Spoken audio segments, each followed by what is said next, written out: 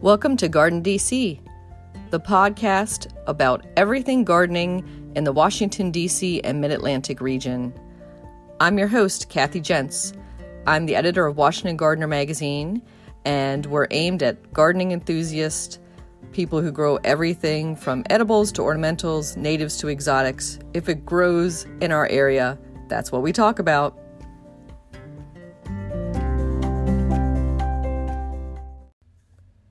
Welcome to episode 105 of the Garden DC podcast. In this episode, we talk with Jenks Farmer, owner of Jenks Farmer Plantsman and author of Crinum, Unearthing the History and Cultivation of the World's Largest Bulb. Jenks shares his cultivation tips and growing tips for crinum lilies and also a bit of the fascinating lore of this underrated plant. The plant profile is on the Carolina Allspice, and we share what's going on in our garden as well as some upcoming local gardening events we want to let you know about. This episode, we're joined by Augustus Jenkins Farmer III. He's a Renaissance plantsman, and we're going to talk to him all about growing crinum. Welcome, Jenks. Thank you, Kathy. Well, first, I think we should address your name. Let our listeners know that you go by Jenks, correct? Yes, Augustus Jenkins Farmer III was a pretty big name for a little boy, and it took me about 50 years to grow into it, I guess. Yeah, I love So that name, Augustus. yeah, so I go by Jinx. There were already two Gus's, and they just decided on Jinx. That's what I wondered, because I thought the nickname for Augustus is usually Gus, but that's also a kind of older sounding name for a little boy as well. Yeah, definitely, definitely. So the other part of my name that throws people is farmer. You know, people will a lot of Mm-hmm. times people look at my company name, which is Jinx Farmer Plantsman, and they think that farmer and plantsman are describing what we do. But nope, I was born to it, I guess. I tried as hard as I could to run away from it when I was a teenager and to move to the city and get away from farming, but I ended up doing it again. Yep, it was in the stars, and we'll talk about that in a minute and your background. But I was also going to point out that your name, Jenks, Jenks, is so similar to my last name, Jentz, Gents, that Right. think some people, when they're saying it, will almost say it the same way, Right. which is fun to hear. And I think, my name has German and Dutch origins that, somewhere came from Jensen and got transmogrified at some point, which I'm sure the same with your family names. Yeah, I think mine's pretty much English and described what my family did. Mm-hmm. They're very literal. Yeah. So you were saying that you tried to run away from the plant life as a teenager, but let's dial it back to when you were born as Augustus into your family. Were you born with a green thumb, and did you have chlorophyll in your veins from that very start? We, I grew up unlike lots of kids in the 70s. I grew up more like the 50s. We were on a little country farm down a dirt road, wood heat in the house. We grew all of our own vegetables, and flower gardening was a big part of life. Not just for me as a hobby as a kid, but we went around visiting all the old ladies in town, and I shouldn't have said old ladies. We went around visiting all the old gardeners around. So it was definitely a big part of my life. Gosh, I just thought of this when I said this. An old Russian man who lived in the country and grew poppies, and I remember we would go see him every spring just to see his poppies. So it was definitely a big part of my life growing up. Sometimes I hated it because it was work. We had to grow our own okra. We Mm-hmm. had to be out there when my friends were, um, at playing in their swimming pools and things like that in town. And like a lot of teenagers in the 70s, I was ready to see the big, bold new world. So I tell people I never had a shower or an air conditioner until I went to Clemson, but my first airplane ride was to enroll in the University of Zambia halfway around the world. Wow. So I was trying pretty hard. Yeah, I was trying pretty hard to get away. But everywhere I would go, I would end up like hanging out and walking along the riverbanks in Zambia looking at bulbs. And I eventually ended up out in Seattle doing a master's program at the University of Washington. Um, so as hard as as much as I thought I wanted to get away from it, I never really um, made much of an attempt. I just tried to do it in different places. Hmm. And so once you got your master's, what was your first employment? My my first job was so my first job with a master's, it was a master's in botanical garden management out at the Center for Urban Horticulture, and I was called back to South Carolina. I had no desire to come back. I was looking at San Diego and St. Louis and Seattle, and I got a call from a, a place I had done an internship, and they had recently acquired 70 acres and $7 million, and they needed someone to spearhead the building of the first botanical garden in South Carolina in decades. So it was an awesome opportunity, and I'm still really involved with the Riverbanks Botanical Garden. In fact, I'm going out to look at the Crinum collection this afternoon. I thought that I would stay here a couple years and probably go back to Seattle, but that was 25 years ago, and here I am. Hmm. And could you describe where you are in South Carolina and what the growing conditions are like? Do you have clay soil, sandy soil? What's it generally like there in your hardiness zone? Okay, I have two houses. Um, I have a city house, so a lot of the gardening that I do is on a small city lot, which has a sandy top layer and a clay base. We are zone 8B, but in the city we may be even a little bit warmer.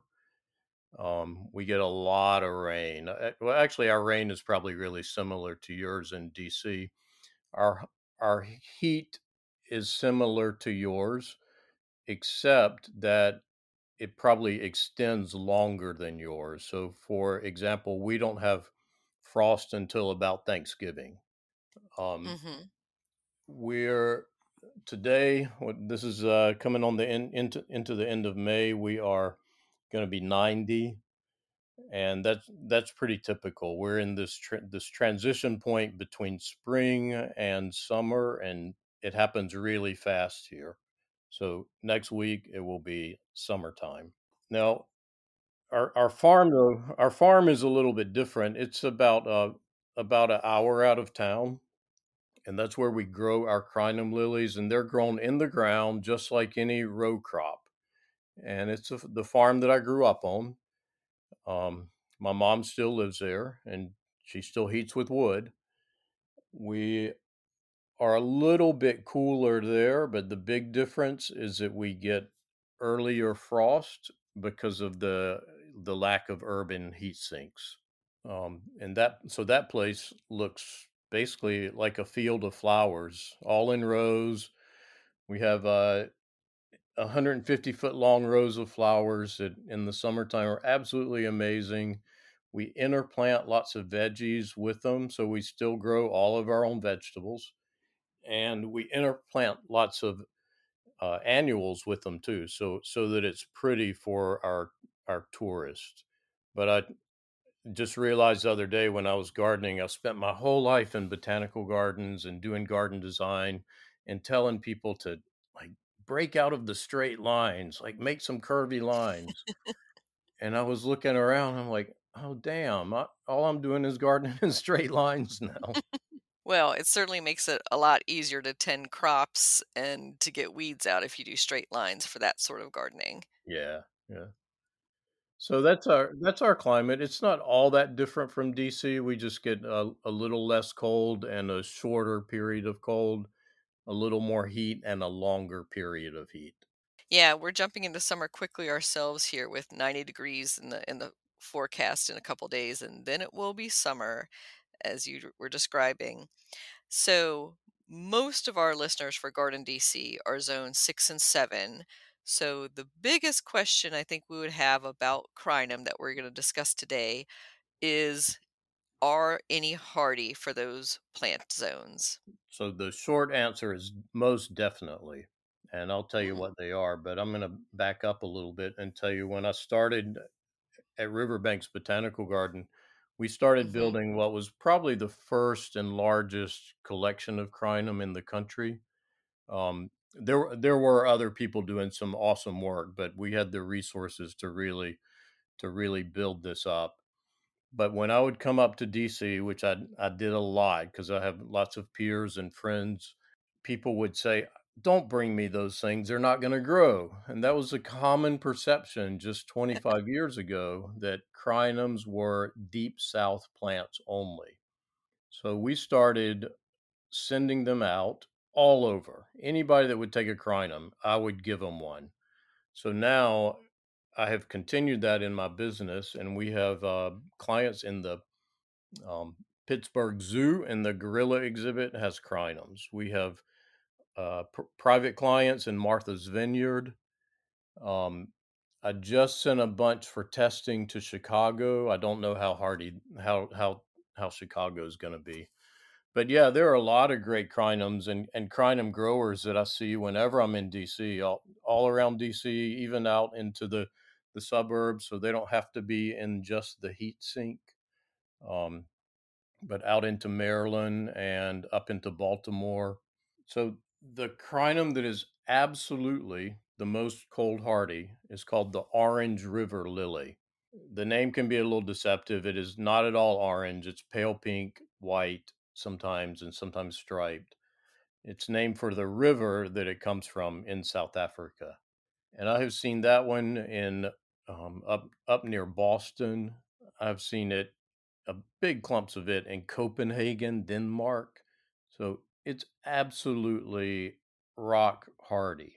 It's a it's a cool plant for us. It's almost finished Mhm. flowering. So it started about the 1st of April, and then it'll finish up now and it'll take a summer break.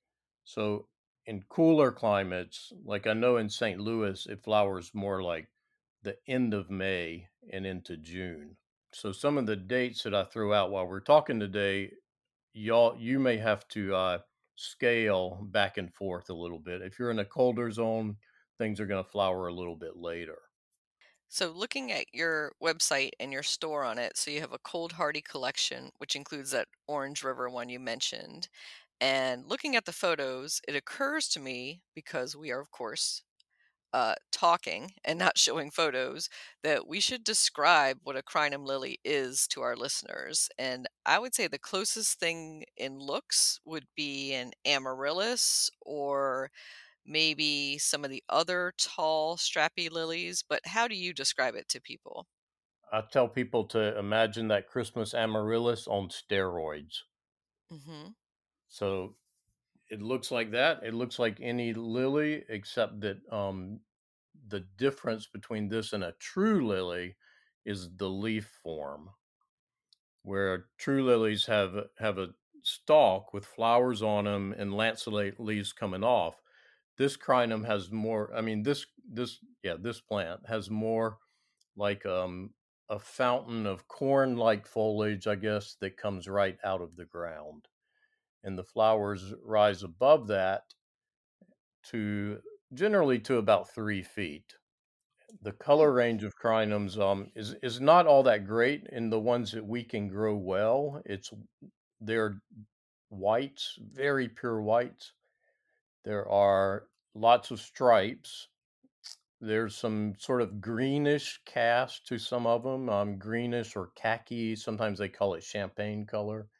And then they go into very rich burgundy pinks.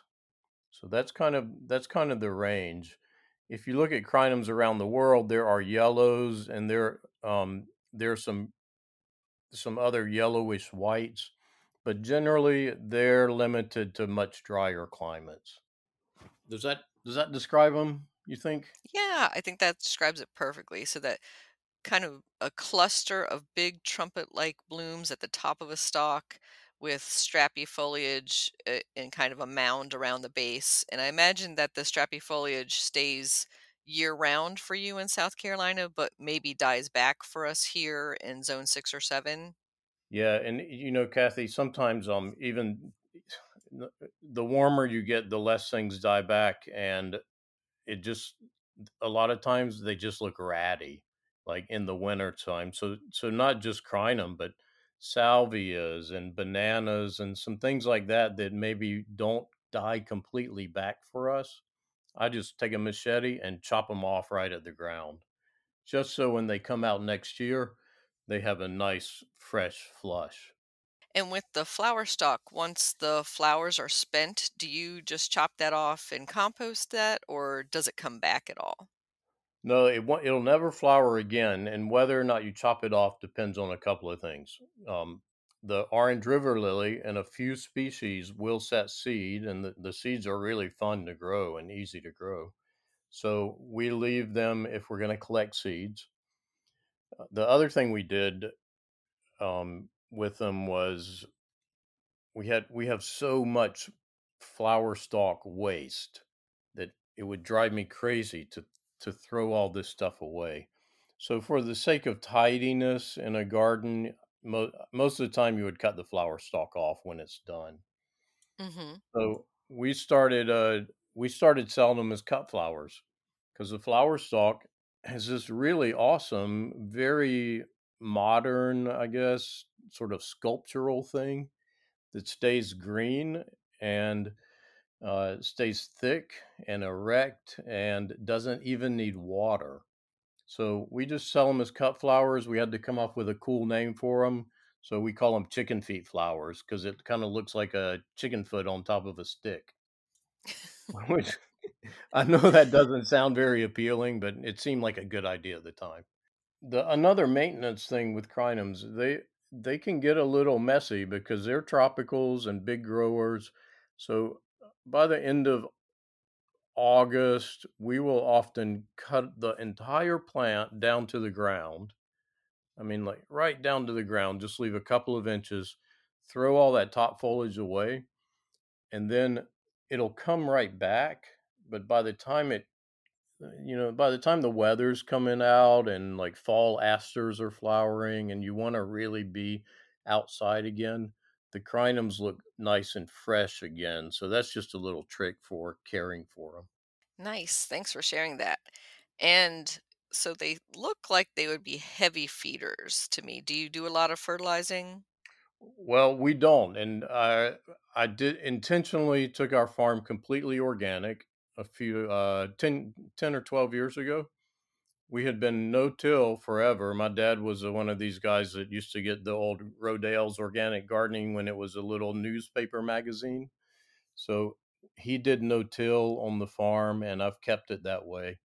And we do what we call sheet composting, and that's something that a word that we just came up with. So we do cover crops in the winter and in the summer, and then we chop in place and drop all that green onto the crinum fields around the plants, and then we do a mulch of Bermuda hay over. So we're adding organic compound, organic fertilizer on a regular basis, but we're not adding lots of synthetics like you would think about when you say something needs a lot of fertilizer.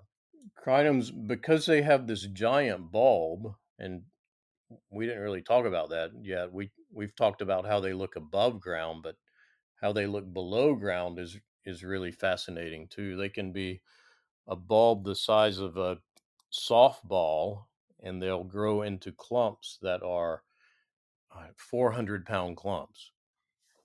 So they have this massive storage unit, this carbohydrate storage unit below ground. So if you want to really build them, they need a lot of fertilizer. But once you get a nice clump established, most of the time you don't have to do anything to it. Before we jump into the bulb talk, I wanted to ask about the cover crops you mentioned. Are you using field peas or what do you use for a cover crop? So if you came to our farm in the end of September, you would think we were a pea farm. It's covered with field peas. We started using sun hemp, which is a really high nitrogen producer. But we also consider our flowers and other vegetables to be our cover crops. So, for example, right now, one of our fields is absolutely covered with bachelor buttons, or some people know that as cornflower. And Hmm. we do that for a couple of reasons. We have tours and sort of happy hour tours and lunchtime tours for groups. So we need it to be pretty, but also those roots are doing work in the soil, even though they're not the kind of cover crops that people think of as far as nitrogen producing. The roots are working the soil, and then when we come through in a couple of weeks and chop all of those bachelor buttons and drop them in place, that will become part of our compost and fertilizer for next year. And I just got this morning, I just got my nematode report. Do y'all have a lot of nematode problems? Not huge, but a little bit. Okay, well, they're tiny. They're tiny worms. Basically, you Hmm. can't see them, but they can be a real problem for agricultural crops and sometimes for gardeners. And we are required by our Department of Plant Protection to monitor our nematode count.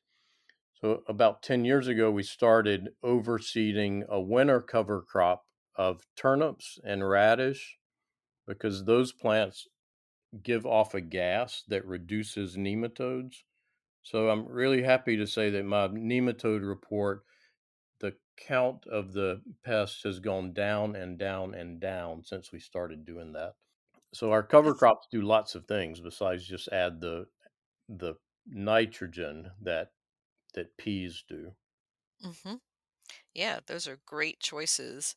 And dialing back to the bulb that you brought up, so the subtitle of your book is Unearthing the History and Cultivation of the World's Biggest Bulb.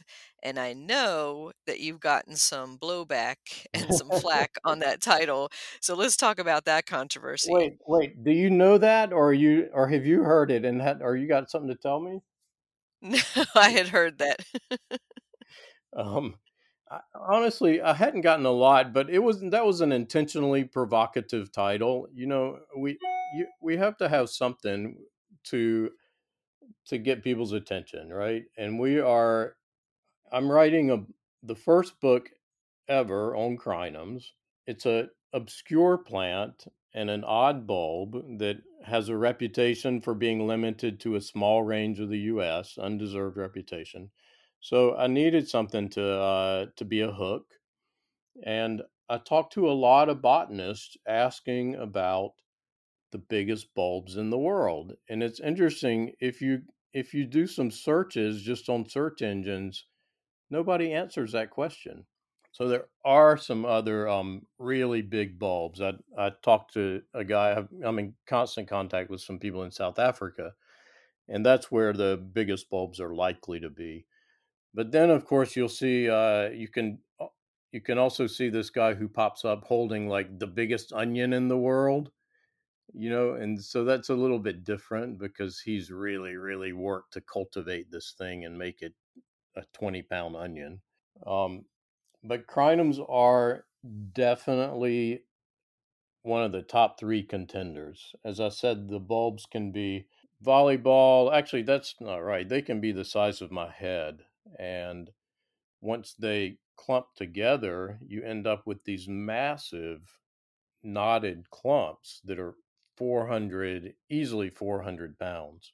Some of the one of the problems I had with that title, though, is that there are tiny crinums too, and I hated to exclude them because I love my tiny crinums. We have crinums that are 3 inches tall. There are crinums that are totally aquatic, and their bulbs are like the size of golf balls. But yeah, that the title was has been kind of fun to bat around with people. I love Tiny Crinum. I think that would be a perfect name for like a rock band or something. The Tiny Crinums. And I'm interested about those aquatic ones. So are they for the edge of a pond or can you actually put them in the middle of your water garden? There, one of the most popular aquarium plants is a tropical crinum. It has these beautiful wavy leaves, and you see it in lots of aquariums. Like if you see an aquarium in Ah. a restaurant or Mhm. a bar, or a real serious hobbyist.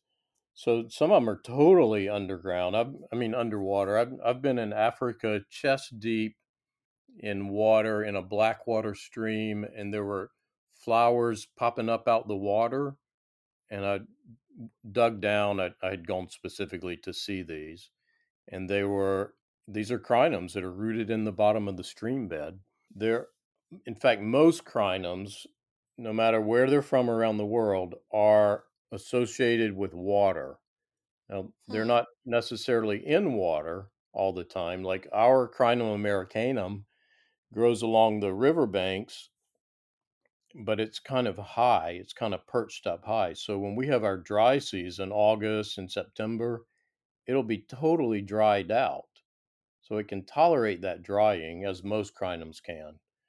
But then they can also tolerate flooding, which makes them really great urban plants, especially like we've been using them in Charleston and Savannah in the parks in places that flood because they can tolerate days underwater and they can also tolerate salt. Are they appropriate for a container garden? So you're talking about multiplying bulbs that can get pretty big. Are there certain ones that you would recommend for container growing? So even some of the big ones are used in containers. In Southeast Asia, you see Crinum asiaticum and the ones called Queen Emma lilies. They're very common in containers there, but that's much more tropical than we are. The crinums that we can grow that are appropriate for containers, I think the smaller ones, like one of my favorites, is called Spring Joy, and it's in flower right now. A really delicate pink and a relatively small foliage. It looks like a really big daylily, I guess. There's a tiny one that's 8 inches called Mini Hune, and Mini Hune is a burgundy leaf, like you know how like sparkling burgundy pineapple lily, that color. Mhm. I've seen big pots of that at the Smithsonian Gardens. I doubt that it's cold hardy for you all. You would probably need to grow it in a container and then put it in a basement like you would other tropicals that you have to protect in a garage or a basement.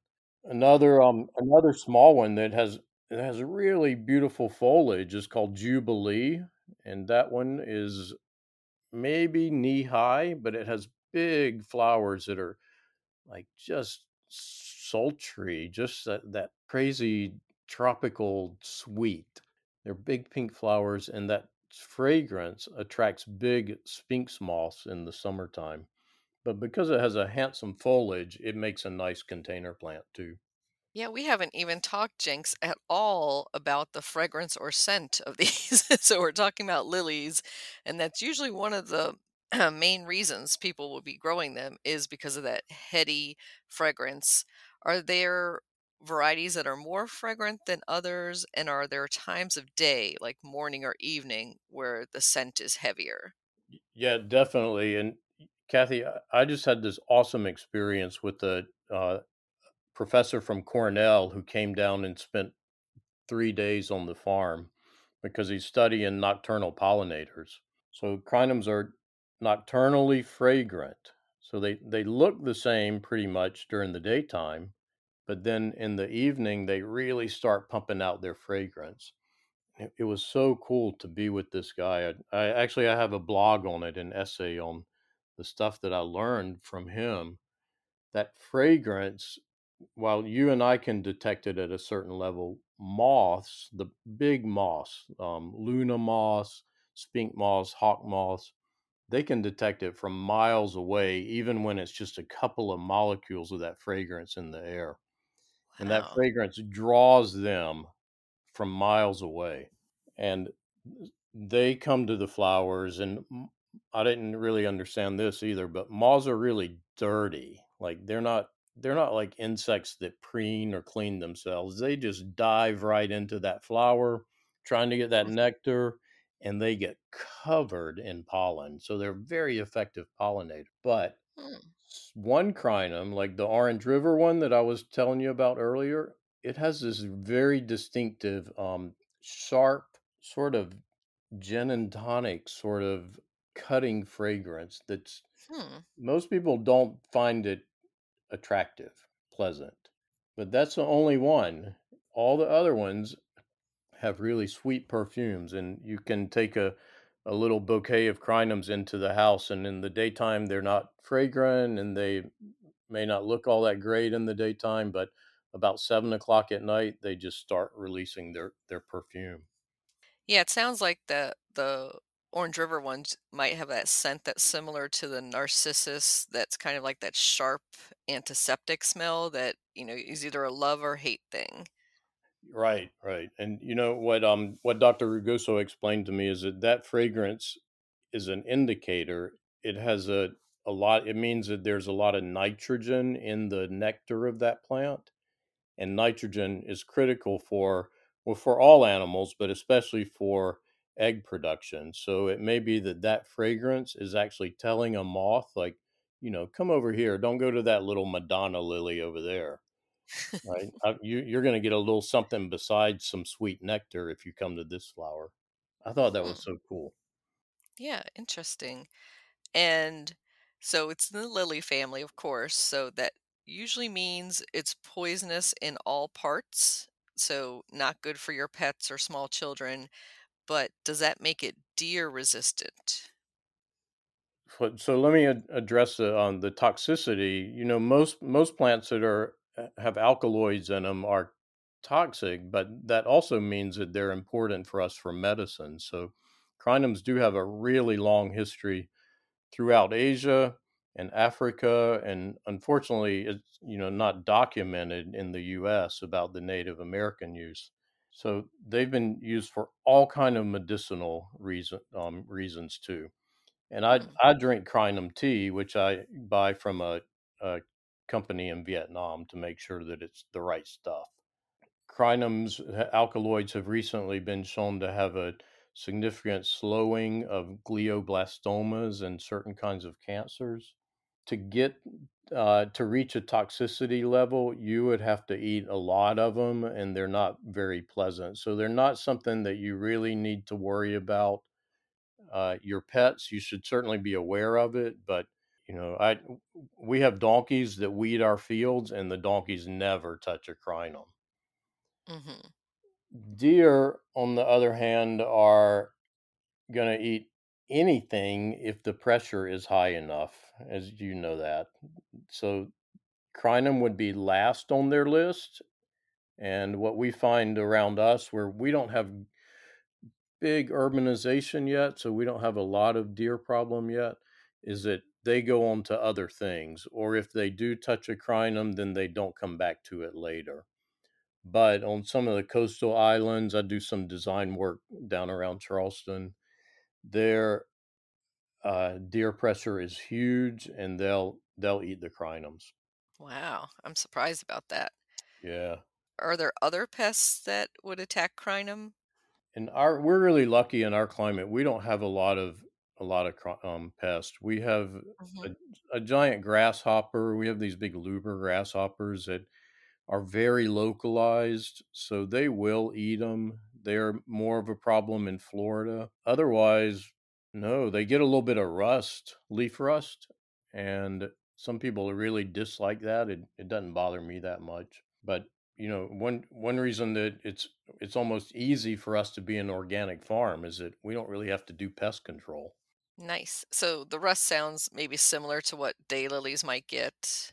Right. And the control is the same. I mean, basically, you can just cut the leaves back and throw them away. Easy enough. So, are there certain varieties of the crinum lily that you just love? Like, I couldn't live without these.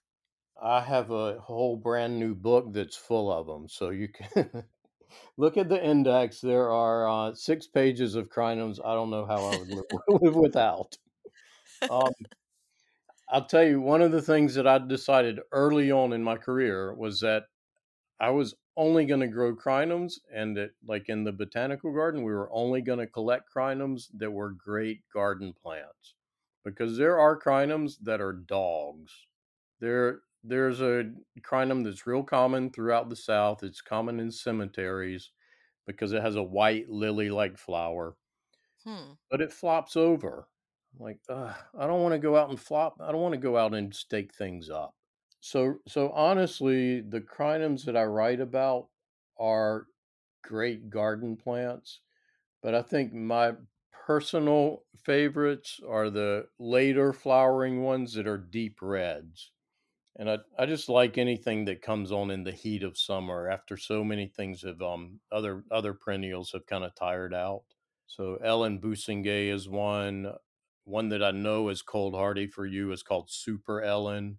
And Super Ellen is a burgundy red, but it gets about 6 feet tall. Lorraine Clark is one of the deepest reds. And there's a one that's not quite red, but it's a really rich pink called Claude Davis. And that one I have growing out at a friend's house out by the zoo in DC. So I know that one's cold hardy too. Hmm. I'll have to wrangle an invitation to see that one. Okay. So, you were talking earlier about letting the seed set on some of your crinums to collect that. And are they easy to grow from seed? How many years does it take from seed to bloom? Well, they're easy to grow and they're fascinating because they actually photosynthesize. So unlike most seeds, which dry out and become little packets that you could carry around for years, crinum seeds are green and they look like green walnuts, and they are photosynthesizing the entire time they're germinating. So one trick to growing them is to not cover that seed up. You want it to get the sunlight. It takes from the time you collect and put a seed in, it takes about 6 to 8 weeks before you see anything happening, and then I'd say 4 years to your first flower. So it's one of the problems with crinum breeding is that it takes a really, really long time to get numerous generations. So, for example, one of mine that I selected, it's called Crinum aurora glorialis because it opens green, it goes to pale pink, and the third day it's really rich pink. But I've been working with it for, I think, coming on 16 years, and we have just about 4 years ago got enough of it to start selling. And it's because of that, the way that you hybridize, when you're doing hybridization, you want the successive generations in order to get the new and weird genetic variations. So, in order to do that with something that takes 4 years, you're talking about 8 years until you really start selecting at all. But nonetheless, the whole process is fun, and they're fun to watch grow. They're vigorous. With crinums, you get lots of variation. So if you grow them from seed, you're going to get one that's really big and one that's really dwarf. You get one. You can tell by the coloration in the bulb what color they're going to flower. So you'll get some that have pink to the bulbs and some that are green, which means they're going to be white. That's interesting that the bulbs indicate the color of the bloom. And were you hybridizing or breeding them for any specific traits? So you were talking about, a stronger stalk that doesn't flop over, maybe a shorter one, or are you looking for particular colors in the flowers or that sort of thing? Well, I got to tell you, I'm a terrible breeder. That's a mindset that like it's a very organized mindset, and I don't have that or I don't have that organization. I kind of jump from here to there. there's a guy that works with us who breeds. He's worked on the farm for a long time. He's very interested in making things compact because the reputation is Mm-hmm. condoms are all big and messy, and of course people have smaller houses now, and we want containers. But there's a guy named Jay York up in Raleigh who's done a lot of that kind of breeding, and one of my favorites is his Kim Maureen, which he named for his wife, and it is a nice compact plant. I wouldn't say it's tiny, but it stays in a tidy clump. So for me, definitely the form is a lot more important than, say, the color. I'm hearing a lot of the names you're saying that they're named after a certain person. Is there a Crinum society or breeding group that approves and registers them? No, there was at one time, and it's kind of, with a lot of things from my mentor's generation. They're they're way beyond being able to manage that sort of thing. So not really. My very first one was eventually accepted into the Royal Horticulture Society, which is kind of the gold standard. Anyway, there is also the a Pacific Bulb Society, and they have a lot of crinums on their website, but they're also not a group that keeps the official collection and official naming. So as far as I know, that's not happening now. We do have a group on Facebook called Crinum Lovers, which is just a group of people who like to share pictures of their crinums, and that's a great way to learn and to see the variation. And then we also have a Google map on our website that shows where our clients are growing. And let's share that website address with our listeners. Oh, okay. It's my name, jinxfarmer.com. And that's JENKS farmer, no spaces or dashes.com. That's right. Yeah. So, Kathy, Crinum have an interesting history that revolves around the maritime trade and probably the slave trade. Um, they have been in the U.S. a lot longer than their official introduction date, I believe, and they have very important medicinal as well as spiritual uses throughout most of Africa. They have some similar uses in South America, where the maritime and slave trade first went to Brazil and up through the Caribbean and into the Southeast. And that's a sort of hidden history, I guess. It's very hard to put together. There's an official history, which would be the you know the old English white guys who wrote everything down that they were doing. Um, Mm-hmm. and they have a really fascinating history too. There was one that was selected and named for the gardener at Highclere Castle, which is the set for Downton Abbey. But Crinums by 1900 or so, even though they had fascinated the rich European gardeners and the Caribbean European gardeners, they totally fell out of favor. And really, they hadn't found their heyday again until recently. But there was always a group of men mostly men, who kept them going. And there was a Amaryllis Society that they worked through. There was an International Bulb Society that they worked through, and those guys. And there was one woman that was my mentor. Her name was Marcel Shepard. They are almost all gone now, but they're the people who kept the information alive, and they kept a lot of the varieties alive. I think these things would have been lost to ditches or development if not for that older group of horticulturalists. It's great to hear about some of that history and yeah, some of that may have been passed down but wasn't written down. I guess will be lost for the ages, but we can still kind of find maybe some of those traces of those plants where you were talking about Yeah, where the trade was happening and kind of trace that back. right. And I find I'm constantly digging through libraries and talking to people. I find little bits that we can tie together to make argument all the Hmm. time. And I love for people to send me little stories. I got an awesome article from New Orleans. There's a national park site called the Battle of New Orleans that's always been focused on the war.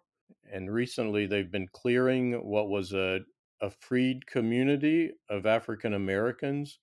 Once they started clearing, all of these lilies started popping up, and they sent me a picture and said, "Hey, are these crinum?" Yeah, those are definitely crinum. And then their next question was, "Are these remnants from this African American community that's long gone?" Like, well, I can't tell you that, but it makes perfect sense that they would be. If no one else has been gardening there for the past, 120 years, it's totally possible that crinums, because they have a long lifespan, have been there and also seeded in from that community. And that does bring up that crinum are known to be a pass along plant. So something that you would see, in a grandmother's garden or something, but not so available in the trade. So people can order bulbs from you, but are they available generally from other bulb companies or growers or nurseries? So they're not often available as container plants because they're big bulbs with big root systems, and they're just very hard to grow in containers. We grow a few things like in 1 gallons, but we grow in the field and we dig. We have a bleaching process in order to stay in compliance with our plant protection and department. And we mail a bare root plant that's about 18 inches long and has a baseball sized bulb. There are other nurseries like that. One of my friends has an awesome nursery in North Carolina called Terracea Farms, and they do all kinds of bulbs, and they import bulbs from all over. So we have worked with them a lot. Lots of specialty nurseries will sell, and there are lots of small collector nurseries that you can find on eBay and places like that. Other bulb nurseries. So if you go to a big bulb supplier that you generally get tulips and daffodils from, often they're importing their bulbs from India. India is the most common import place right now, and those are good quality. They're healthy bulbs, but the difference from my perspective is that those go through a heat process and they're dried, so they don't have any living roots, and it takes them 2 months longer to get established in the garden. But pass-alongs that's an awesome option, and a lot of Hmm. times pass-alongs come with those stories that are so important because they connect us to generations. I mentioned the age of crinums. I have the very first crinum that I got back on that farm in Beach Island, South Carolina, back in the 70s. I was, I don't know, 10 years old or so, and it was on the farm, and it just came up in the middle of the grass. And because I'm a geek and I do stuff like this, I'm constantly looking for old pictures of the house and farm. And I recently found a picture from 1953 with that crinum right there, growing in the same place. It grows today. It has flowers on it right now. So, what is that, 70 years old? Wonderful. Yeah. Yay. I love plants that can live without our interference. Yeah, without our interference and without our energy input and without our Hmm. pesticide input, and also with stories. Like, I know who planted that, and I love the stories that get passed along with crinums. Absolutely. So those are so fascinating. And thanks for sharing your stories with our listeners today, Jenks. And any last final thoughts on crinum growing, and also how can people contact you to follow up for more information? Last thoughts on crinum growing. I firmly believe that you should grow things that love your climate.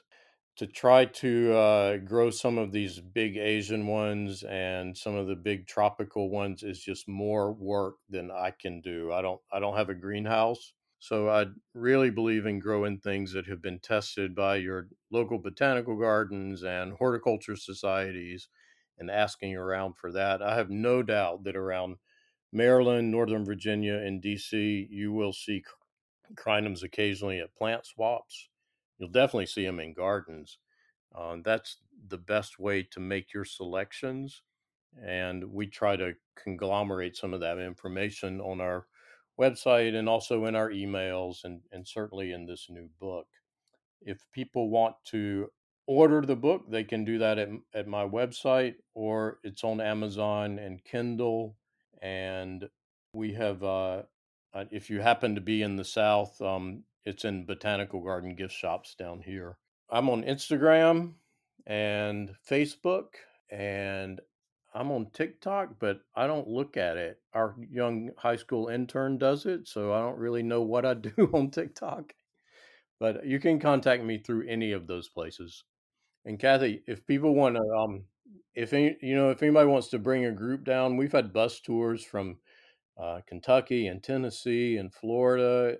Aiken and Augusta, Georgia are right near us, and there are awesome gardens. So if anybody's thinking about a bus tour down to the South, we'd love to host you and show you our farm and help you find some of those cool gardens around. Excellent. Thank you so much, Jenks. Hey, thanks for having me. I'll look forward to the email and to listening to this and to listening to your podcast. Another day is here, and you're ready for it. What to wear? Check. Breakfast, lunch, and dinner? Check. Planning for what's next and how to save for it? That's where Bank of America can help.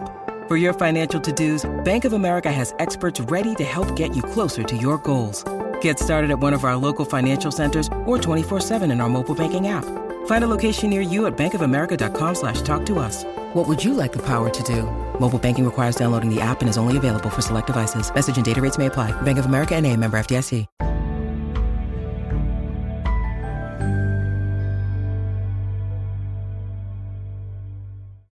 Carolina Allspice Plant Profile. Carolina Allspice, Calycanthus floridus, is also known as sweet shrub. It is native to the eastern United States and is known for its fragrant blossoms in mid to late spring. The roots and bark also have a scent when injured or rubbed that is similar to camphor. The flowers are a dark burgundy color and the leaves are deep green that turn light yellow in the fall before dropping off. It can grow from full sun to full shade and tolerates most any soil type, though it prefers moist ground and to be positioned in dappled shade as a woodland understory plant. This shrub can get 8 feet wide and high, so plant it where it can attain its full size and it will not need pruning. It occasionally sends out root suckers, and you can cut those off or dig and pot them up to gift them to another gardener. Carolina Allspice is deer resistant and has no major pests or diseases. There is also a West Coast species, Calycanthus occidentalis, and a Chinese sweet shrub, Calycanthus chinensis.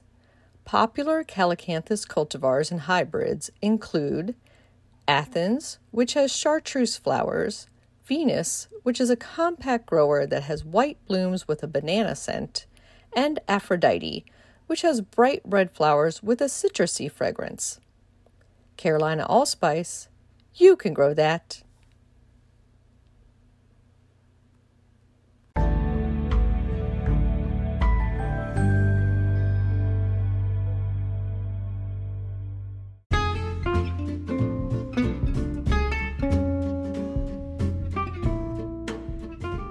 What's new this week?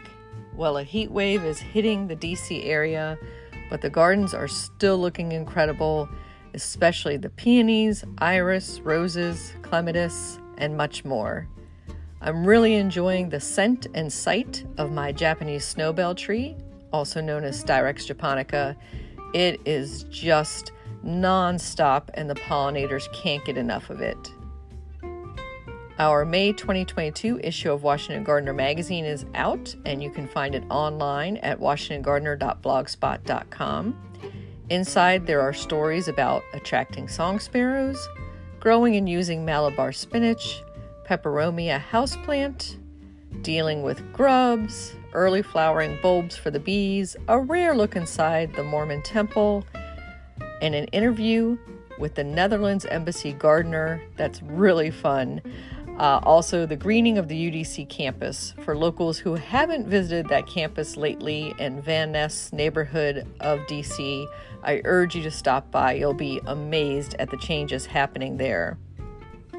Some upcoming local garden events I want to let you know about are all taking place the first week of June.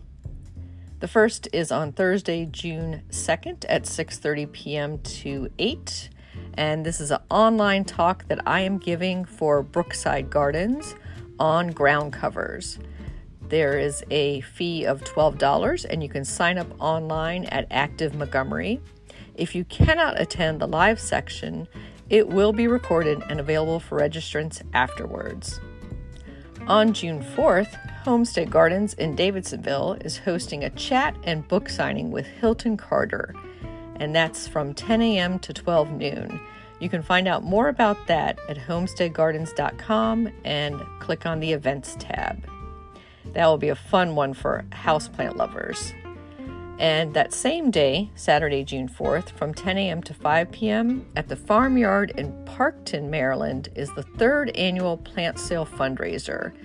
They're looking for donations of plants and hard goods like tools and containers to sell, and that all is for the benefit of the American Landscape Institute.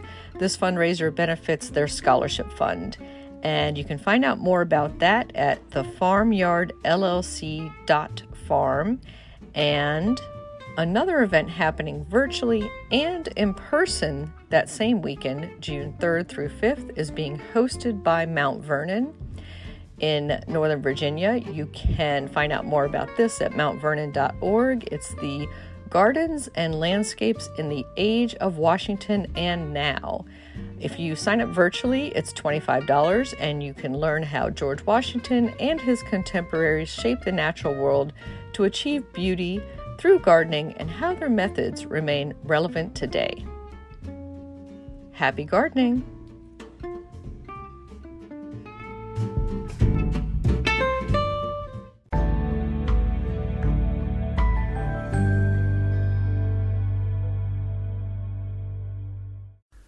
In the new book, The Urban Garden by Kathy Jensen Terry Spite, you'll find dozens of inspiring and creative ways to grow flowers, shrubs, vegetables, herbs, and other plants in small spaces and with a limited budget. Whether you want to grow on a balcony, rooftop, front stoop, or a tiny urban patio, turn your growing dreams into reality and build a gorgeous and unique garden that showcases your personal style while still being functional and productive. With the ingenious ideas and resourceful tactics found here, you'll be maximizing yields and beauty from every square inch of your space, while also making a lush outdoor living area you'll crave spending time in. The Urban Garden, 101 Ways to Grow Food and Beauty in the City, comes out this spring. You can pre-order it now at Amazon.com and bookshop.org.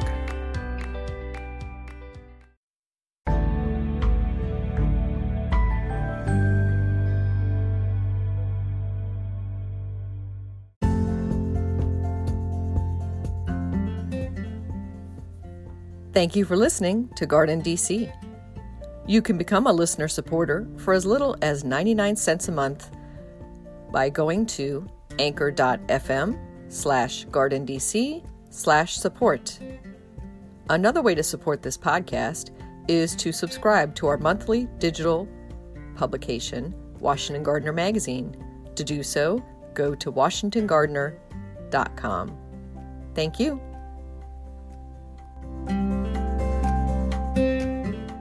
Hey, it's Ryan Reynolds, and I'm here with Keith, co-star of my upcoming film, If, only in theaters May 17th. Do you want to tell people the big news? All right, I'll do it. Sign up now and you'll get unlimited for $15 a month and 6 months of Paramount Plus Essential Plan on us. MintMobile.com/switch. Upfront payment of $45 equivalent to $15 per month. Unlimited over 40 gigabytes per month. Face lower speeds. Videos at 480p. Active Mint customers by 531.24 get 6 months of Paramount Plus Essential Plan. Auto renews after 6 months. Offer ends May 31st, 2024. Separate Paramount Plus registration required. Terms and conditions apply if rated PG. You can find Washington Gardener online at washingtongardener.com, on Twitter at WDC Gardener, on Instagram at WDC Gardener, and on Facebook.com at Washington Gardener Magazine.